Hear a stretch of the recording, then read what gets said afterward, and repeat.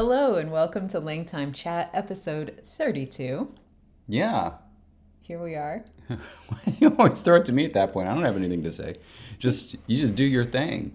There we go. I'm moving the screen a little bit closer to me because eventually I'm going to hand you my computer. Yeah. We have a two-computer situation because today is a game day. Yeah. And this was actually a joint, not joint suggestion, but from two different suggestions from our Ling Time Chat podcast topic channel and Discord. Right. Some people were saying we want more games, bring Cool. back the games. Right on. And somebody had said, I want more word formation strategies and help on derivations and things like that.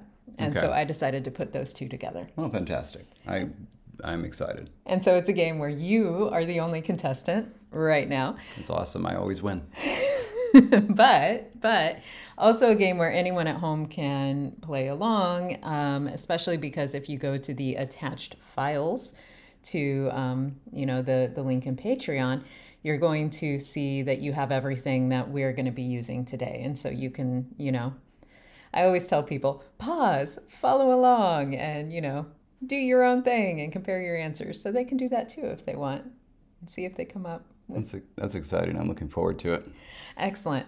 Also, we're using a different program for recording today. So there's no speaker view when we actually release this as a video. Yeah. But I thought it was more important to have the presentation slides on the screen. So I hope that was the right choice. If not, it's David's fault. Yeah, it's pretty wild because we're both wearing formal wear. Yes, and you in a tux is something to behold. That's right. The monocle was a bit much, though. I look like a little boy I approved the top hat. wearing a monocle. But the monocle too much. All right, so today's episode is titled Create That Word. All right. All right, so let's talk about some rules, Okay. David. Yeah. First, I'm going to leave it to you as the contestant. You get to decide on a basic word order for the language, and this is really just going to help you as we move forward, decide, like headedness and what should come first or second or whatever as you start building things up. That's easy. Very sexy order, VSO. VSO, that is actually I think 4 out of my 5 first conlangs were VSO just because I think it's amazing and I love it. And it just, I don't know. 4 out of my 6 favorite word orders are VSO. I don't even know how to parse that. Thank you. Okay, so we're doing a VSO language, which means it's a head initial language I would assume for the most part. And so that's going to affect the order. So if you're playing along at home and you want to keep up with what we're actually doing here, then I would stick with VSO. So that way, what you're coming up with on your own could, be part of a discussion of a head initial language. Got it. Okay. Second, I'm going to be giving you in a moment a list of basic roots. And I say in a moment because I need to actually hand you the computer. All right. And so what you're going to see here, and my scrolling is backwards. This is why we should have recorded on my computer so you don't yell about the scrolling on mine because it's backwards from yours. I just told my hand backwards and Okay. then it got it. Okay. So this list of basic roots is really mostly based on the Leipzig-Jakarta list, really for no other reason than I wanted a starting point and I didn't want to have to come up with all these basic roots on my own. It looks a lot like English, this language. I'm going to smack you. We're dealing not with forms today. Not with forms, just with... We're dealing with concepts. Got it. Okay, and perfect. What you would conceptually turn into other parts. Because I don't want people to get lost in the form discussion. Yeah, that can happen a lot, by the way. And also, if you're getting... This is just totally random aside. If you're getting stuck with grammar, sometimes it helps to just throw in English words as placeholders to figure out the order of things in grammar. Because sometimes the phonology can trip you up. Yeah. And I also didn't want forms because it also, I think, affects people when they already have a form associated with a meaning, and then they want to turn it into, say, a compound form or a prefix or a suffix, but they don't like the aesthetics of the end result, and that affects decision making. And so this is not at all about phonology, not at all about what the language would say. This is everything's going to be in English today. And it's going to be about how would you go about making these decisions. Cool. All right. So this list of basic roots, like I said, is very heavily based on the Leipzig-Jakarta list. You will see there are extra words in there that I threw in because I wanted to. I know, yes, David already pointed one out. Number 71 is in my mind, these speakers would have a special root meaning puffball or cotton. And by puffball, I mean a seed, like a dandelion gone to seed. And so it's, just very, very soft, very light, very, very fun. Yeah. And so I decided they would have a root for it because why not? So anyway, that is not in the Leipzig-Jakarta list. So you will see some of my own additions. But again, I started with the Leipzig-Jakarta list just as like a starting point. There were 100 most common basic roots shared across languages. And then I added, I believe altogether, I have 170. Yeah. So there's 170 roots. Another thing I did in the list was I actually did my best at like sort of separating them out semantically. And that's really just for the ease of today. So they're alphabetized within each semantic category, like body parts, animals, insects, environment, and so on. And honestly, that's for ease for David as he plays this game, being able to see like, is there a word for this concept more easily? He can, of course, use the search bar and just search for it. But also, I think it's easier to like, if you're thinking, oh, body parts are a common way to get this derivation or to get this thing, you can look and see what body parts are on these basic roots. And so this is our starting point. And so everything we do from here on out has to be based on something on this list. You can't go off list. In case you're following along at home just by sound and aren't looking at the list, I wanted to give you a sampling of what was on the list. I keep having to reach across you here as I look at the PDF that we're using here.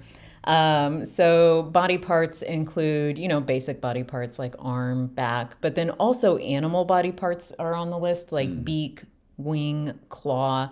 I was going to put those under animals, but it felt weird to have animal body parts as part of the animal list and not part of like it's a basic description of a body.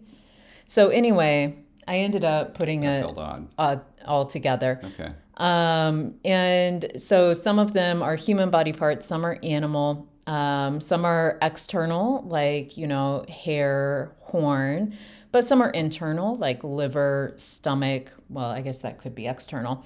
But liver is definitely internal. And I believe, bone is on there as well. So there's like some internal, some external features and so on. I grouped together all the words that I felt were describing relationships or like society, like baby, friend, house, man, person, woman. That's a very short list, but those are in there. Animals and insects, some basic ones here like ant. I decided cat and dog should be basic roots. Yeah. I added those in. And egg is my favorite animal. Egg, because it's not a body part. It's not like... I didn't know where to put egg, and that's on the Leipzig-Jakarta list, and I was like, I'm keeping it because I already decided I'm keeping all 100 words from there, and so I decided it's an animal of sorts. Right. And then I also added, cat and dog, and then rabbit and mouse for our lang time animals. I didn't do possum because I didn't want to commit to a North American setting, and so... Fair enough. So I didn't commit, but yes. Those are parts of that list. Under tools and instruments, things like club, needle, pot, wheel, and wood. So things that you could, find useful. Under environment, all sorts of flora and fauna type words here, as well as weather. So like acorn, day, flower, night. We've already discussed the puffball. Sand, sky, stone, water, wind. For some of these, I have multiple options, like shade, but you could also say that means shadow, stone, but like also rock, mainly because like I didn't want to get caught up in, we have a word for stone, but we don't have one for rock, and you may find that basic concept useful. So I was trying to like make it as conceptual as possible.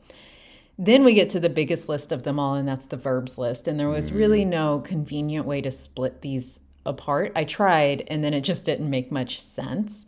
So we've got everything from like to bite, to grab, to join, to know, to sleep, to other ones like to spit, to stand, to throw, to tie, to yell. So really just all sorts of basic verbs are on that list. Then we have description words, which are just what they sound like, a lot of description words, a lot of adjective style words. I didn't want to get caught up in this language in terms of, do they have adjectives as just a root class, or would these actually be, qualities as nouns that get extended to adjectives, or would they be, like verb-like entities? So instead, it's just their description words, and if you were fleshing out this as a real language, you would have to actually figure that out. But so we have things that are, just some basic describing concepts like big, bitter, new, old, soft, sweet, wide, so on. And then we have numbers. I put them in alphabetical order, which felt so wrong, but we have numbers 1 through 5. But I was like, everything else on this list is in alphabetical order, so I am committing to alphabetical order. And so our numbers read 5, 4, 1, 3, 2. It's so disorienting. I love it. It's incredible. But we do have the numbers 1 through 5. And so what that means is that this language at least has a base 5. It could be bigger. I wasn't going to commit to anything, but I thought having some numbers may come in handy as we move forward with today's activity. Finally, these grammatical words, I honestly don't know if they're going to be helpful at all, but they're here just in case you need them. And they're words like pronouns and some really basic adverbs like now and yesterday. But I think those are really the only two that we would definitely call an adverb, because then the negate or not is on there. But yeah, so we've got, just some really basic grammatical words, which David may find helpful at some point, but he may also ignore them. You have no idea what's in store. Oh, I'm excited. You have no idea what's in store. Well, you shouldn't. He accidentally saw part of the slideshow because, well, no, I think you kept your eyes averted. Okay. I didn't see anything. We had some technical difficulties getting set up. Okay. So we're going to have 3 different rounds. Okay. The first one, you have to do all compounds. Mm-hmm. The second one, you're going to do all derivation strategies. And so you'll have to pick something that could be the source of a derivation. And then the third one, we're going to talk a little bit, slightly fewer examples to talk about just some grammaticalization strategies that you could use based on this semantic list. I'm providing the new words and concepts for you. Mm-hmm. So I'm going to give you a word and be like, use the roots and create what you would. Yep. Of course, semantically again, no phonological forms. And then you're using only the roots provided to create the strategies for those. I keep saying strategies because it's like that's what this is, because we're not actually creating the words. Are you up to date? Yeah, I mean, this is basically the class that I did for the students, right, at Berkeley. Well, now we're going to see how you would grade yourself. Oh, that was the thing. That was the entire time I was doing it, and I gave them this list of words. I'm like, you guys are so bad at this. I would kick ass at this if I were a student. So in this class. Now David gets to kick ass in a class that he wishes, I guess, other people would have. That's right. And if you are one of those students listening to this, I'm sorry. Yeah. Lizzie Ehrlich, you were all right, but wow, David.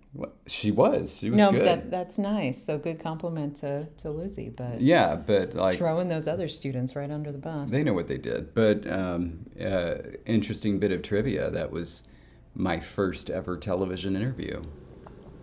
Really? Yeah, in the spring of 2003. We were interviewed for the Berkeley High School news station. Nice. They came to the class beforehand and did video. There's a video of me singing a Beatles song that was translated into the language that the students did. Very nice. Yep. I'll have to find that. Let's go. All right, part 1, compound. All right. Your first word is family. Okay. Okay. Yes, he's doing verbs. No, he's scrolling. Hang on. Yeah. Oh man, there's so many. So, I'm already thinking of the culture of this because, when you're just talking about an abstract language, of course, what I think of is everything that I love. That's why I went to VSO. That's why I go immediately to Island because that's where my home is. And so the first thing that I thought of is, of course, your family. It can be a different concept depending on where you're from. I think of your family as not just your relatives, but the relatives you like and also the friends that you consider closest to you. And so I would, oh my goodness. Okay, we're projecting ahead a little bit, but modifiers do come second. However, I think what this is going to be, this is actually going to be a verb-noun compound. And so we're going to use 104 gather followed by 32 friend. So in other words, it's going to be the verb acting as a verb. A little bit like the compounds in Spanish, like sacapuntas, which means to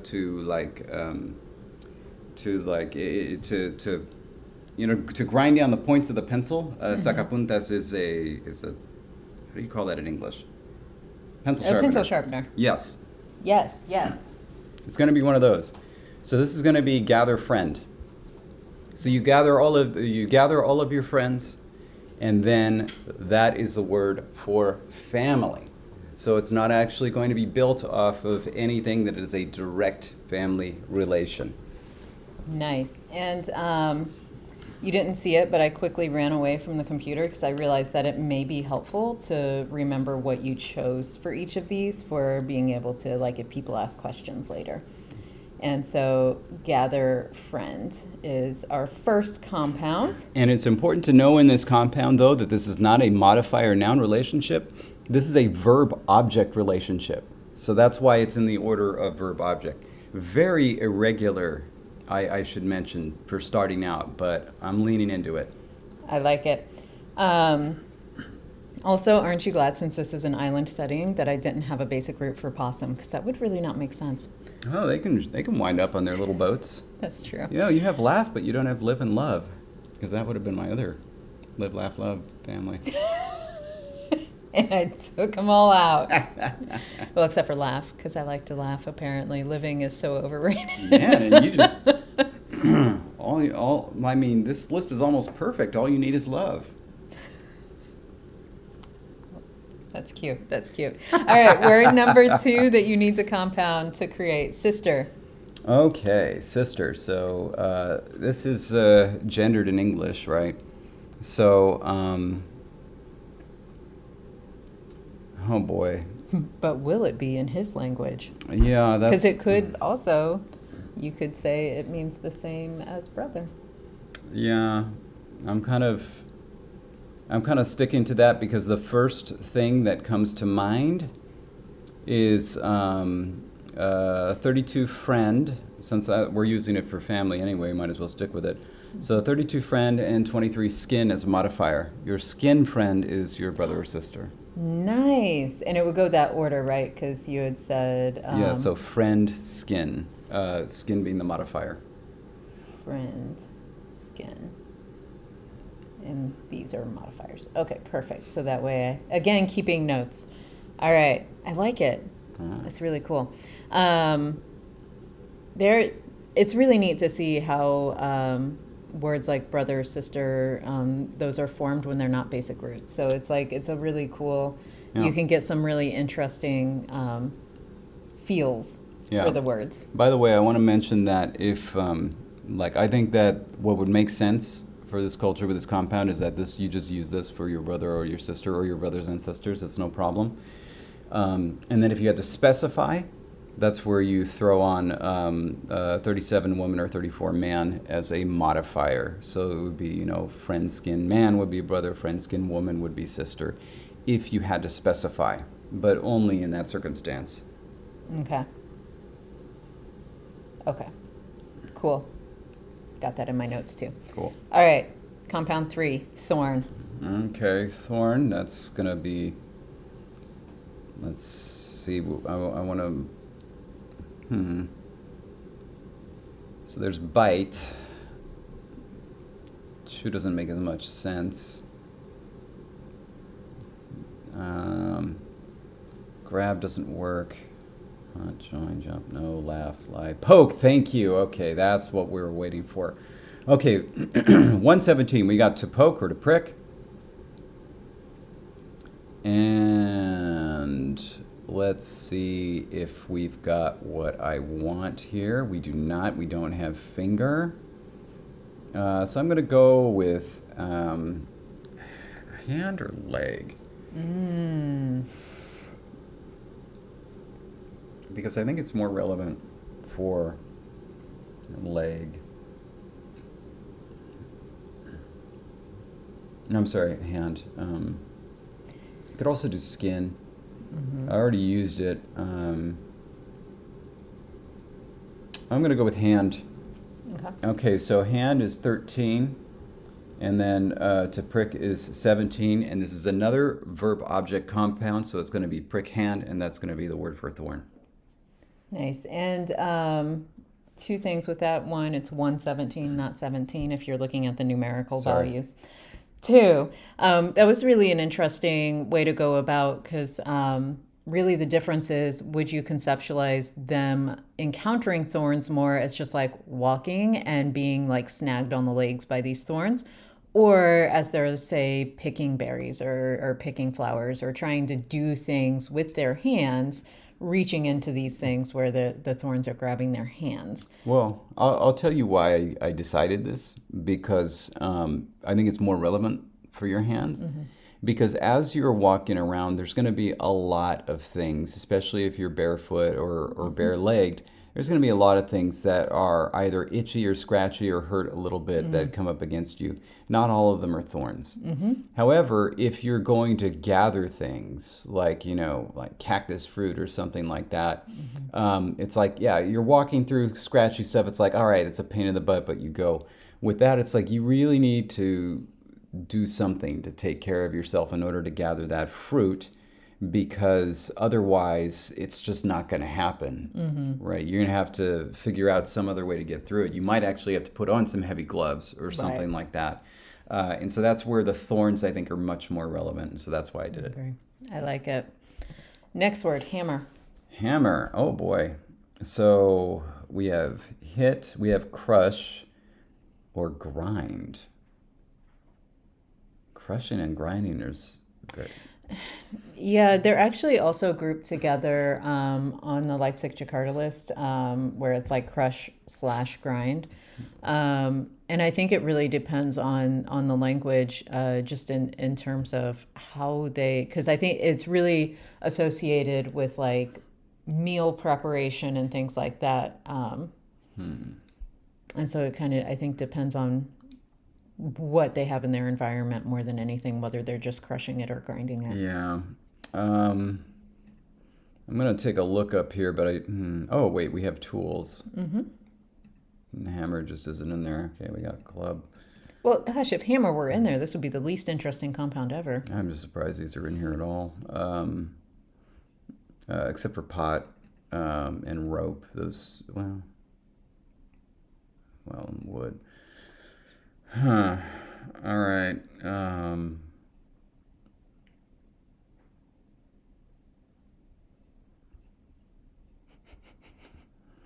And here's where we get dead air. So I have a number of different ideas. And my first one was actually to do a serial verb construction that just is used as a nominalization. So it's a compound of 107 grab and 96 crush. And the other idea was to use a stone crusher, but then you'd have to come up with a way to do a crusher. And I didn't want to do reduplication because I'm saving it. So I think I'm going to go with, 107 grab, 96 crush, serial verb construction. So you grab first, then you crush. Put those two things together, nominalize it, done. All right, and in that order, right? Grab, crush. Yep. Serial verb construction. Excellent. Okay, cloud is next up. Okay. Cloud. And in case you're following along at home and wondering, we are on our 5th word that he has been compounding, and he has 5 more after this. Okay. You should have let me know that. Okay, so I'm very attracted to smoke at first. I mean, then you... I feel like I should use puffball. Yeah, you know what? I'm going to use puffball because it's there, and it's going to get used a whole lot because it's there. Good. Yeah, and so this is going to be... I was going to do cold or heavy, but no. No, I think it's going to be... just going to stick with something simple. It's going to be 78 Sky, 71 Puffball, and it's going to be the order Puffball Sky. A Sky Puffball or Sky Cotton. I like it. In my conceptualization of this, by the way, it would get extended to also mean like down of feathers. Oh, like that nice. kind of soft, anything soft, fuzzy. It's like a semantic, conceptual Yeah, that's thing. really nice. Icicle. Icicle? On your island, it gets cold. That's right. It's not a tropical island. That's the island where Tove Jansson lived. All right. So this is going to be... is there a word? Where would... if ice existed... Okay, good. Ice is 68. Mm-hmm. So we're going to hold on to that. And this is also going to be... It's not a verb object construction. This would be... Oh, this is tough because it's unergative. So fall is unergative.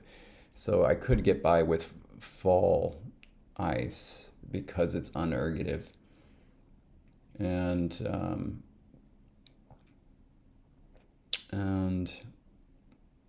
but I don't know if I want to do that.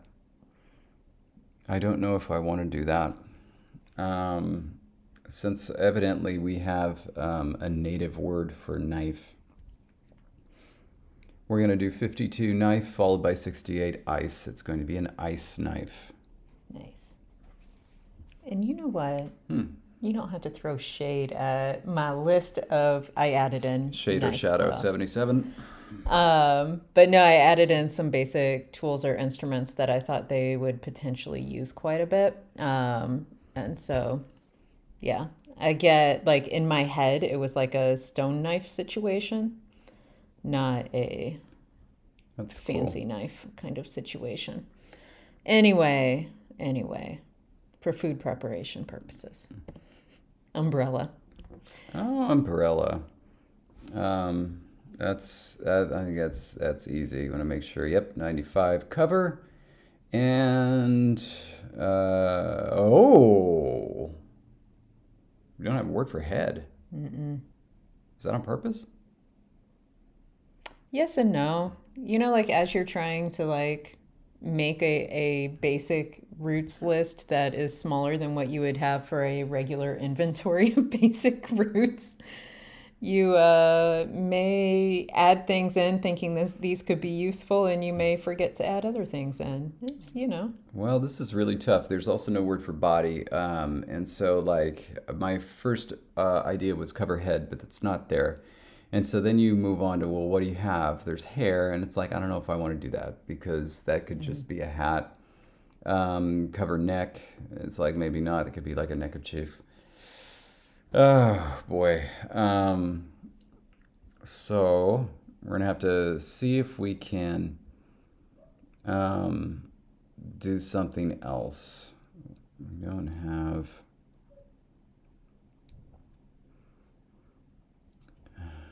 And as he's thinking, some of these I specifically put in the compound category because English uses derivations, as well as a lot of other related languages.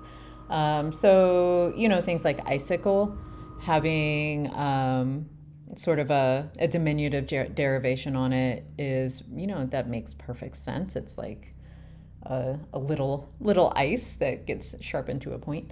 But I wanted to specifically like kind of push to say just because it's a derivation in one language doesn't mean it needs to be in another.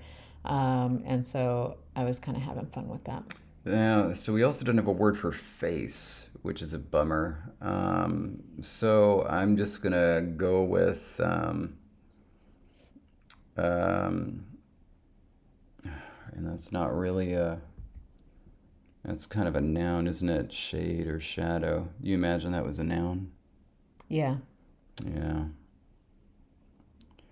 Okay, so we're just gonna go with skin shade, 77 shade, followed by 23 skin. Oops.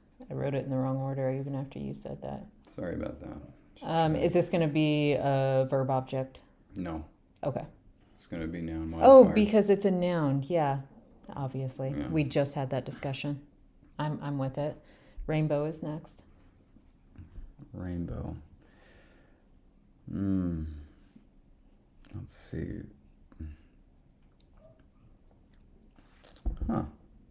Don't have anything for beautiful. Also, don't have anything for ugly though. Yeah. We don't have anything for to paint or to color.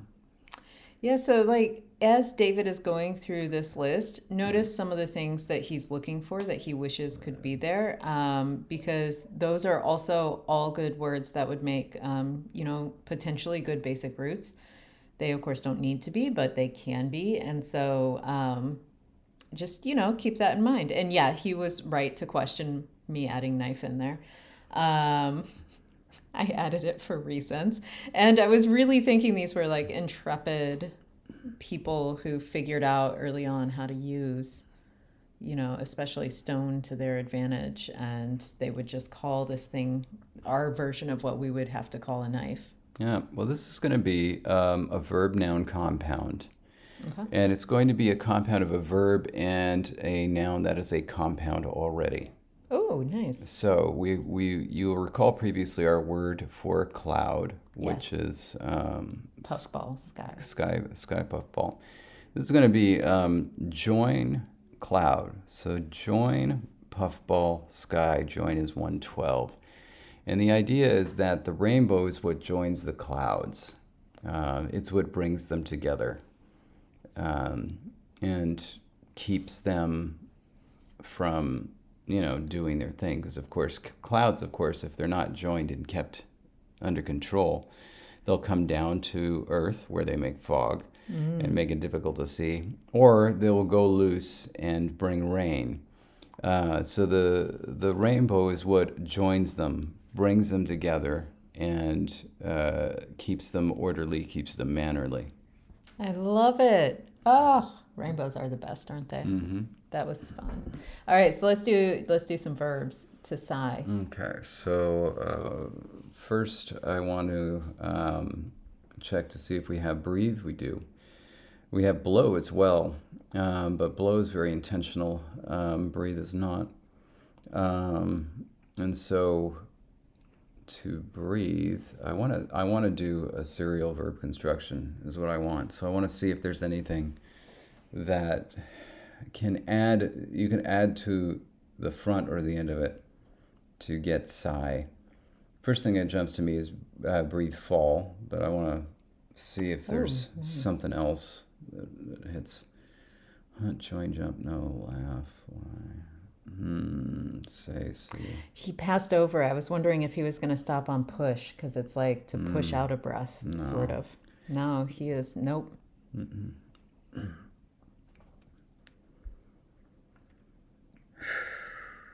Yeah. I do understand why you would say that. But no, I think that the idea is the using fall is going to be, I think, evocative of what happens when you sigh. So we're going to use breathe first, 90, followed by fall, 102. The idea is that you breathe in out and then kind of like your body falls. Because that's what happens after you sigh. It just kind of collapses. So to breathe, to fall, is to sigh. Yeah, compound verb. To freeze. Okay, to freeze. This is where This is where you want to, like I know we're doing compounds, but of course what I want to do is come up with a causative and do it that way. Right.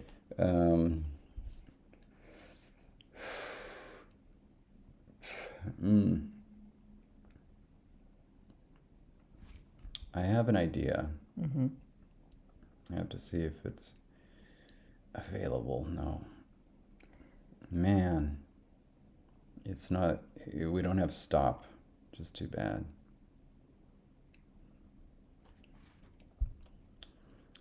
I do have an idea. I don't know if it's going to be what you were hoping for. I don't know. Let's find out, because there's actually a discussion within a discussion here. So I'm curious. Go ahead and... Yeah, because my idea is that it's not really going to be a compound. It's going to be... it's going to be a phrasal verb. Does that count or no? Well, phrasal verbs are kind of a type of compound, are they not? Because it's a construction that needs to stay together to mean something. It's just slightly less connected than what we would view as a compound sometimes. I like the way you think. So we're going to use sit, 122. That's going to be the matrix verb of the sentence. And then what's going to happen is that ice, which is 68, is going to have... is going to essentially be an indirect object. So if you want to freeze something, you sit it ice. So to sit blank ice. Yes. A phrasal verb. And this might start as like a very literal expression to like put something on ice, but it could be extended fairly easily, because like the whole notion of sit, basically you put something in a state, and so then sit could become a verb that essentially means to put in a state.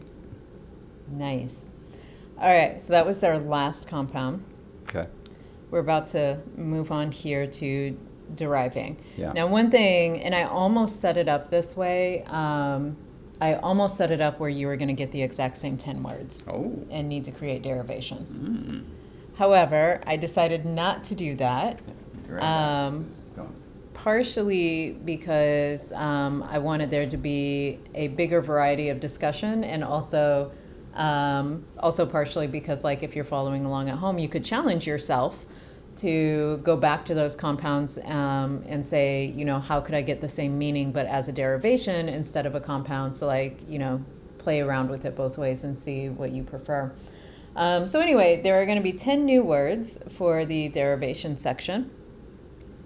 And David, are you ready to derive some words? Yep. Well, here we go. Your first word is pebble. Okay, now... when you say derive, it means these can't be compounds, yeah? Right. So they need to be something that's going to be like, you're going to say this word is going to turn into, well, I'll just throw it out there because I think it's a pretty obvious strategy is to use a diminutive for this, right? And so what you're going to say is like, where would the diminutive come from? And what would you add the diminutive to get pebble? Okay, so stone is going to be, 83 is going to be what we're going to derive it from. Diminutive, it's probably going to be a suffix, and the reason why is because that's where the modifier is going to be, and of course the obvious, I mean just absolutely smacking you in the face, obvious lexical source for the diminutive in this list is 71 puffball. So puffball is going to become some sort of shortened little suffix, and it's going to be a diminutive. So a puffball rock, you know, so a little rocklet. It's going to be a pebble. Amazing. I love that you went there and not, I don't know, baby or child or something. Nope, puffball. You said it was going to get use, and you are right. Mm-hmm. And so, excellent. All right, so that's pebble. Number 2, puddle. Puddle. That's going to good jump to, no lake. There's no lake. We have rain. We have water. don't even have pond or ocean. Yeah, or actually, sea. that's kind of an oversight. You know, life happens, David. You're stuck with these 170 words. Yeah, I know. Let's see. It's going to be derived from something. So.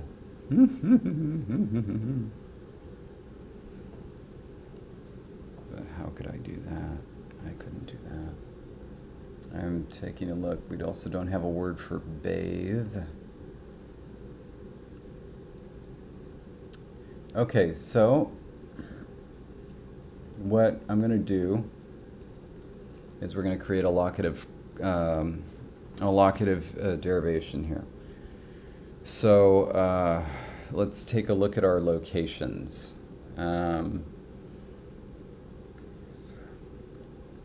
Shade could work. If you had birds, sky could work, but not for this. Maybe root, hill, grass maybe, dirt maybe.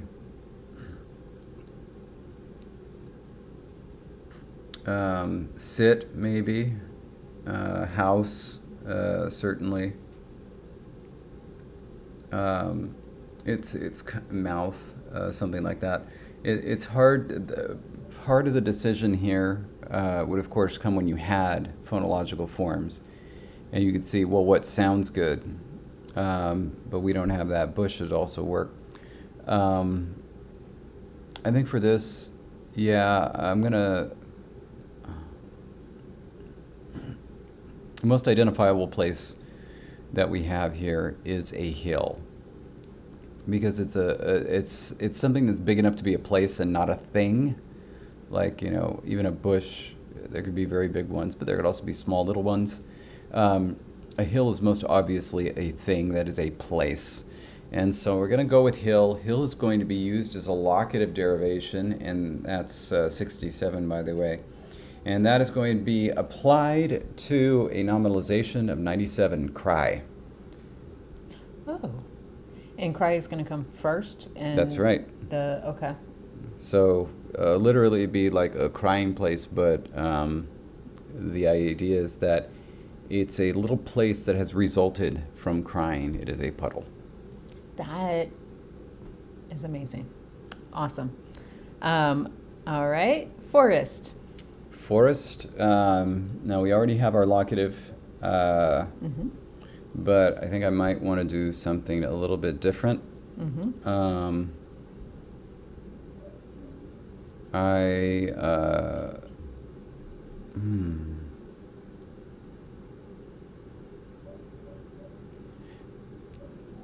I guess I should have asked about this. Do you count reduplication as derivation or compounding?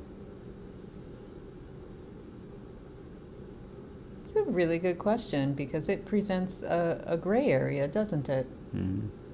I feel like it would be better analyzed as derivation if reduplication results in something that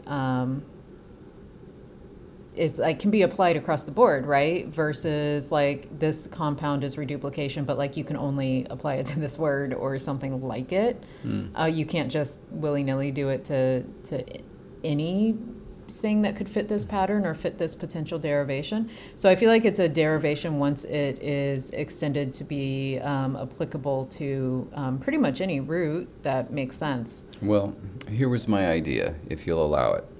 Reduplication for nouns would lead to a collective understanding, collective interpretation. Reduplication for verbs would lead to imperfectivity or progressiveness.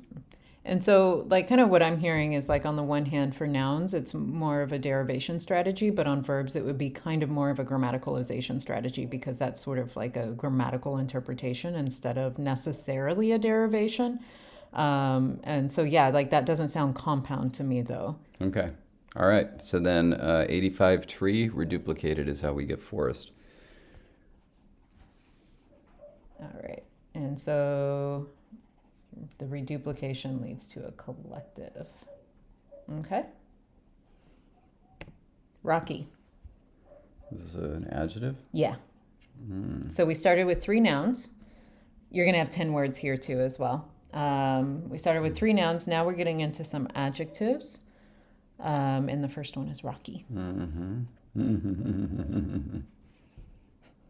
Or stony, if you want to go with that. But interestingly enough, I feel that even though the two should be roughly synonymous in English, stony versus rocky, I get very different feelings from them. Yeah.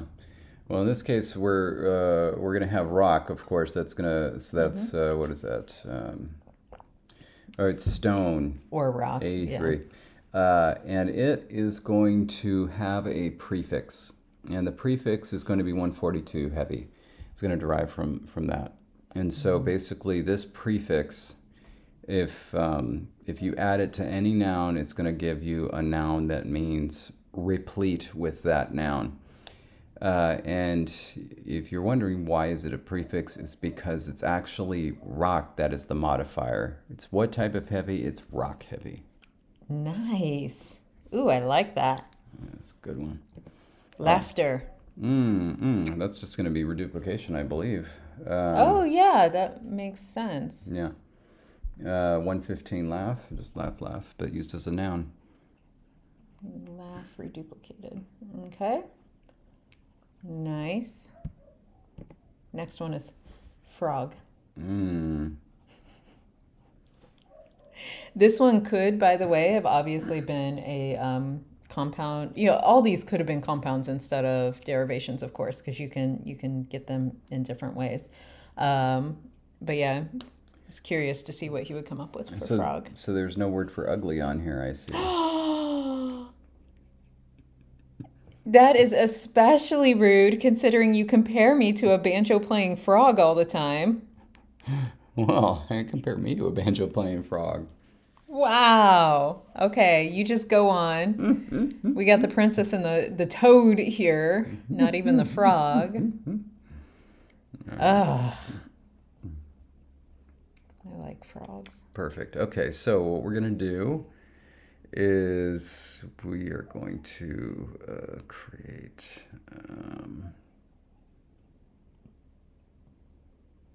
let's see, we're gonna create something. Oh wow, there's not a lot for this. Sorry, I'm laughing at you. Have fun. I mean, so I wanted to create an augmentative. 134 big is the obvious one. I was hoping to do something a little better than that. Okay. But, you know, we're going to have some fun. We're going to have some fun. Let's do it. I'm trying to imagine this language. So you'll recall that heavy can be used as a prefix to turn a noun into an adjective. Heavy is also going to be used as an adjective. So we are going to go with tongue, 27, followed by this affix made from 142, heavy, and that's going to be our augmentative. So you're going to have an augmentative and an adjectivalizer made from the same source, both from heavy. And what's interesting is because they're in different positions, one is a prefix and one is a suffix, you can definitely understand how phonologically they may not even look similar anymore, to the point where, you know, like in a modern analysis, if you're looking at the language, you'd be like, wait, those come from the same source? I love it. All right, 7th word for derivation, grandpa. So, this is very difficult because we don't even have a word for father or mother. Those are usually pretty basic. They usually are. Yes, they are, David. They're actually more basic than man and woman. I wanted to see what you would do with grandpa without a word for father. Sorry. I did that intentionally. Yeah, normally mother and father would be there even before, potentially, you know, quite often before man or woman. But no, I know what I'm doing. So this is maybe it's not the kindest one, and also maybe it's a little personal. But you know that my grandfather smoked a tobacco pipe for many, many years. Like, I think he was, you know, when he was in the Korean War, it was probably cigarettes. But when he came back, he graduated to an adult thing, which was a tobacco pipe, and he smoked it until he was in his mid-50s.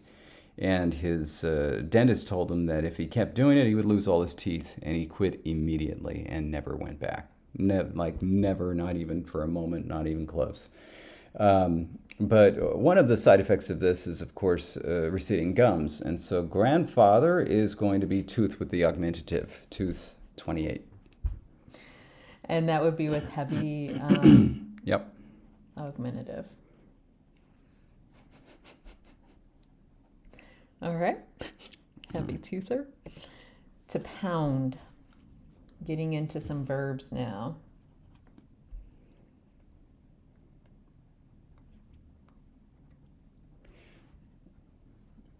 Oh. Well, I mean, if you're going to just give me 99 there, which is to do or to make a basic proverb, I mean, if you're just going to gift me that, then I'm just going to use it. It's going to become a prefix that's going to turn any noun into a verb. I'm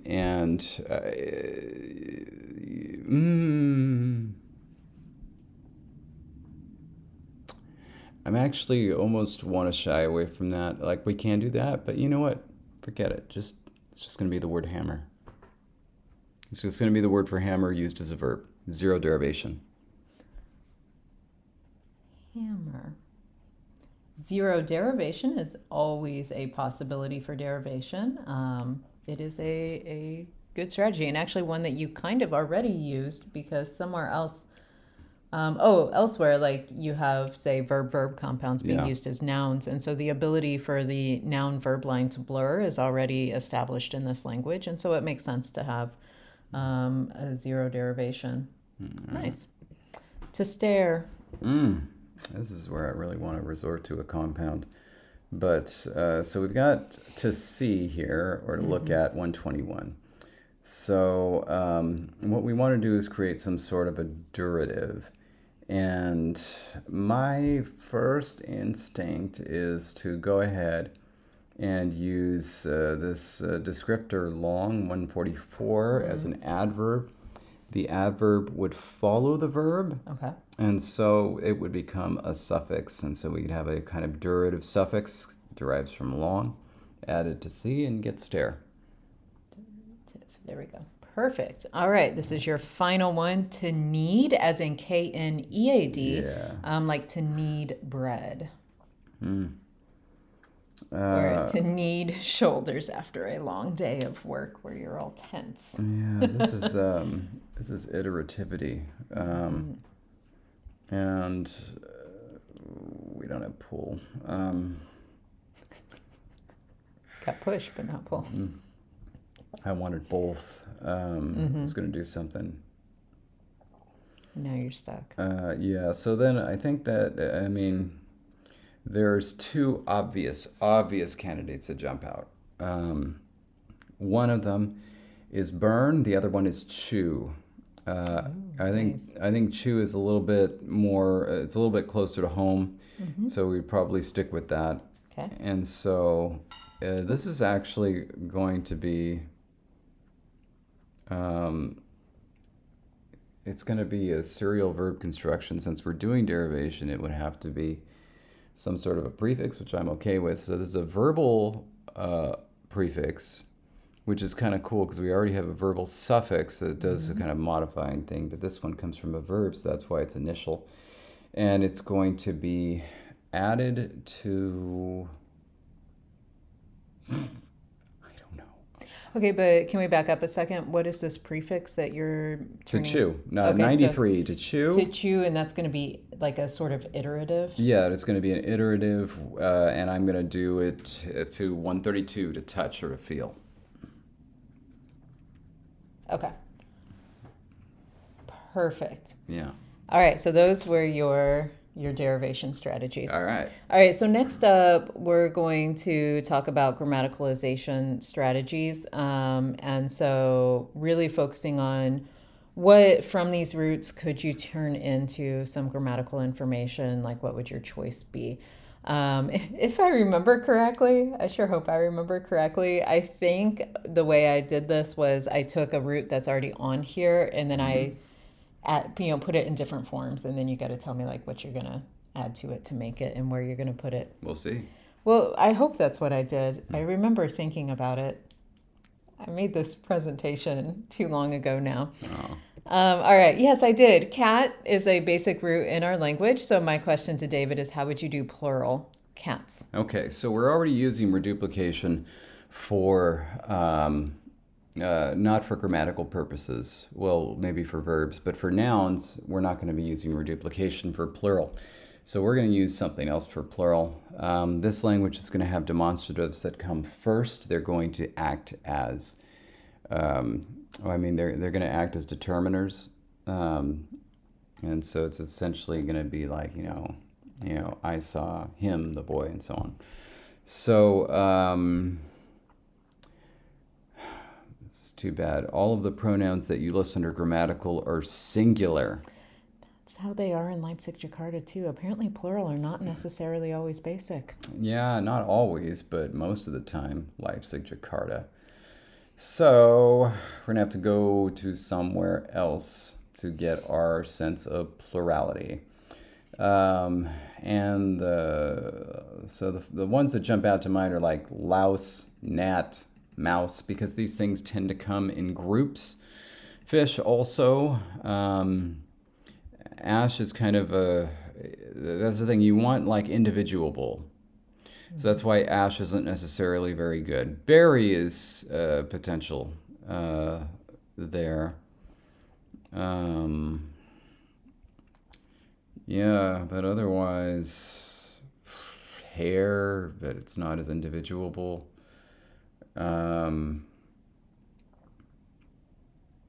Yeah.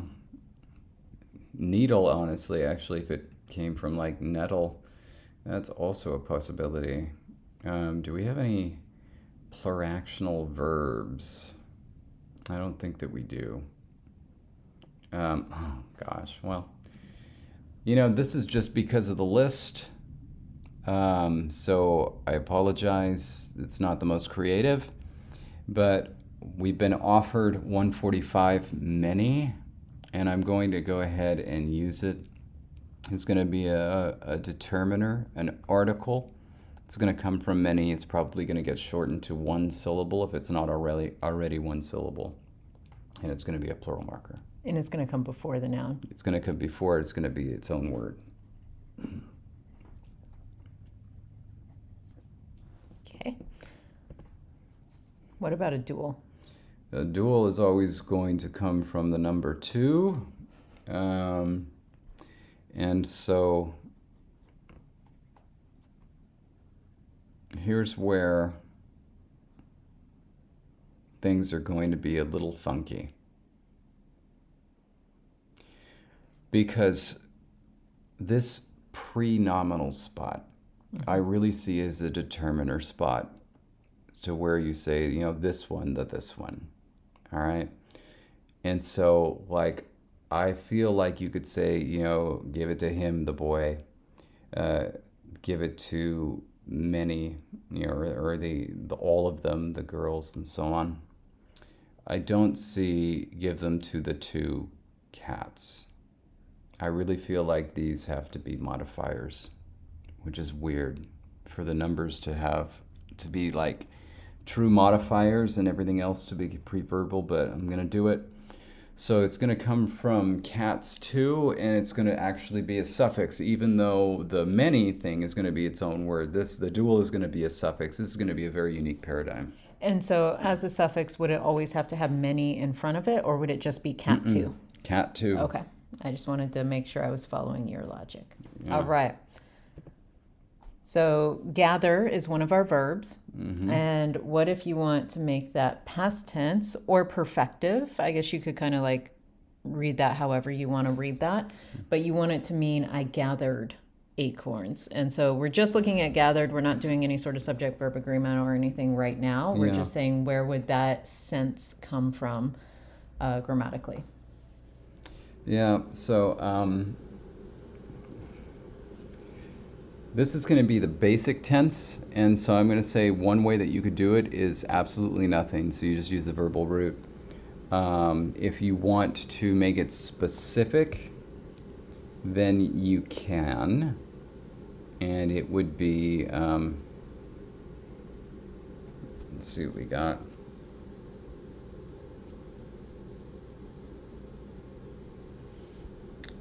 I'm looking at tie, number 131, as potential, because it kind of tie things up in a knot.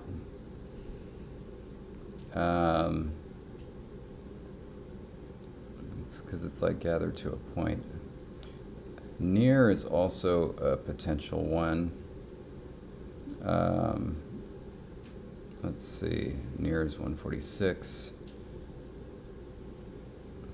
Yeah, I think I'm going to do this. Mm-hmm. So you can use just the basic Uh-huh.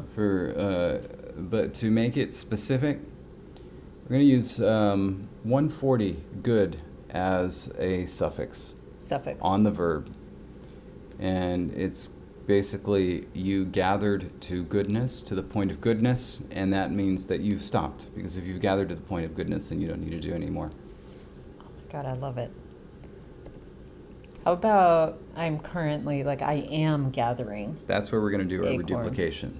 Okay. Gather. All right.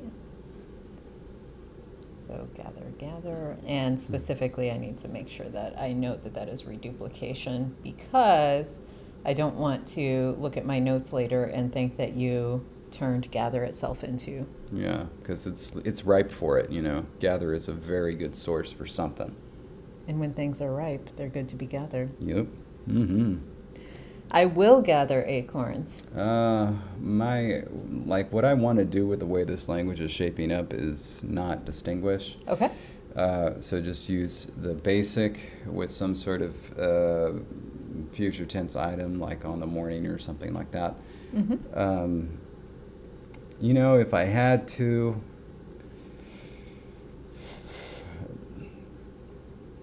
maybe make a prefix out of 111, hunt. That could be fun, because if like you're hunting something, then you haven't got it yet. The implication is that you're on the path to get something, but very crucially that you haven't gotten it yet. So hunt has that idea of futurativity baked right into the lexeme. I want to point out that for some sort of perfective or past, you have a suffix. We've got reduplication for like that imperfective kind of reading, and then we have this verbal prefix for any sort of future reading. This is a very interesting language. And it all makes sense based on the word order, where these things would go and where they come from. All right. And then sweeter, as in the comparative. And so sweet is already on the list. We don't need to do anything with that. I kind of want to just do heavy, which was the augmentative. Oh. You know, we've already used that. Yeah. I don't know if I did that, if I would regret it later on because I'd want to distinguish. And if so, like hard is another good one. But something that's extreme, for example, bitter is extreme. That would be... Oh, that'd be kind of fun. That would be. And you know what? There's a lot of, not necessarily bitter, but negative, or pejorative items that are used in this way. So it's like, oh, that's awfully good. It comes from awful, which means bad, or that you often see something like that. So, you know what? Bitter. Would it be suffix? Because it's a modifier? Yes, it would be a suffix. And it'd be hilarious because the way you say sweeter is bittersweet. All right. And that would turn into the comparative. All right. And then, well, where would you get the superlative from for like sweetest? I would just use the comparative. Oh, so no superlative? No superlative, just use the comparative. And then if you had to do the same thing that other languages do, say some sort of like adpositional phrase that means over everything or above everything. Okay. You know? Sure.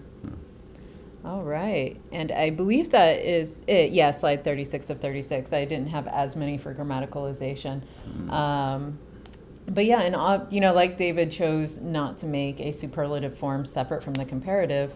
In a lot of these grammaticalization strategies, there are obviously could have chosen not to distinguish, say, singular and plural. It wouldn't have been as interesting a discussion because then the dual probably wouldn't be distinguished if singular and plural are not distinguished.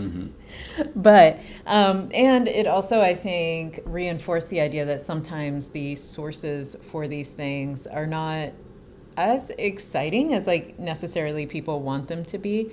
But yeah, if you have something meaning many, another potential thing for plurality could have been 3, because you know, if you knew that dual was going to be an option, you could have said, okay, 3 could end up being a plural marker.